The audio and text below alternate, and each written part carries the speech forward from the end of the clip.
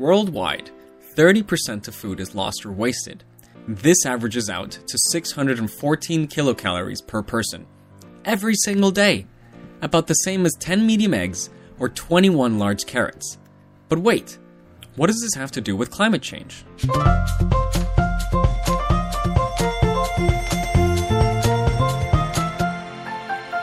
When food is lost or wasted, all of the resources that went into making it are wasted too.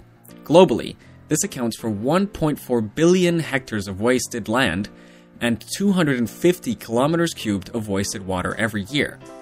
That's a land area larger than Canada and India put together, and enough water to fill up 100 million Olympic-sized swimming pools. What's more, food loss and waste are responsible for 8 to 10% of global greenhouse gas emissions.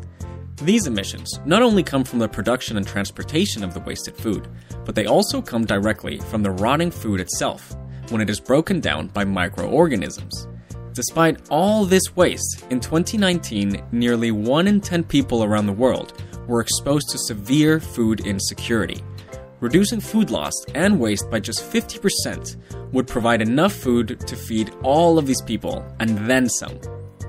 Although food losses occur at all stages of the food supply chain, their main cause varies between different countries.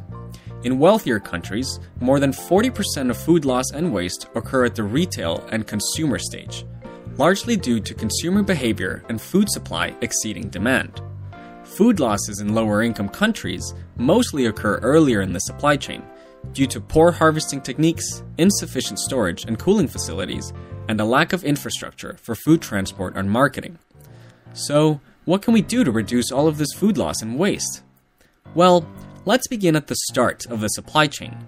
We need to reduce food losses on the farm itself. Suboptimal conditions, such as not enough water and too much heat, significantly reduce the growth potential of food crops. And 20 to 40% of crops globally are lost to insect pests, weeds, and diseases. Global soil quality is also degrading, making it harder for plants to access the nutrients they need to grow, and forcing farmers to rely on artificial fertilizers. By improving soil quality and exploiting natural interactions between plants, animals, and their environment, farmers can improve crop yields whilst reducing waste and resource use. Providing farmers with effective harvesting technologies will also be important, as food is often lost to damage or spillage during the harvesting process. One of the biggest causes of food loss in lower-income countries is storage. If food is left somewhere that is too hot or too damp, it can easily spoil or rot. Improving storage facilities and transport infrastructure can therefore significantly reduce losses. If lower-income countries had the same access to refrigeration as richer nations, food losses would be reduced by 25%. To solve this problem, we need to develop low-cost, off-grid solutions for food preservation, such as mobile, solar-powered storage. Food processing and more durable packaging can also prevent food spoilage during storage, transport, and at the consumer stage. Although we would need to consider the sustainability of the packaging that is used. Even so, innovation can only get us so far. Retailer and consumer behaviors will also need to change.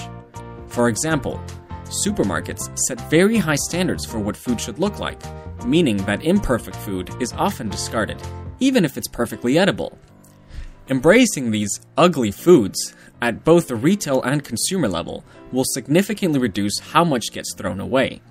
Restaurants, retailers, and caterers can also reduce their waste by selling food in more appropriate portions, and by donating uneaten goods to those who are unable to afford them. But what can we do as individuals? Well, we can start by planning ahead and only buying what we need. We can cook with leftovers and use our freezers to keep food fresh for longer. As well as encouraging less wasteful practices, we also need to be more aware of how to store food properly and how to tell if food is still safe beyond its expiration date. As the world gets richer, consumer-level food waste is likely to become more and more of a problem.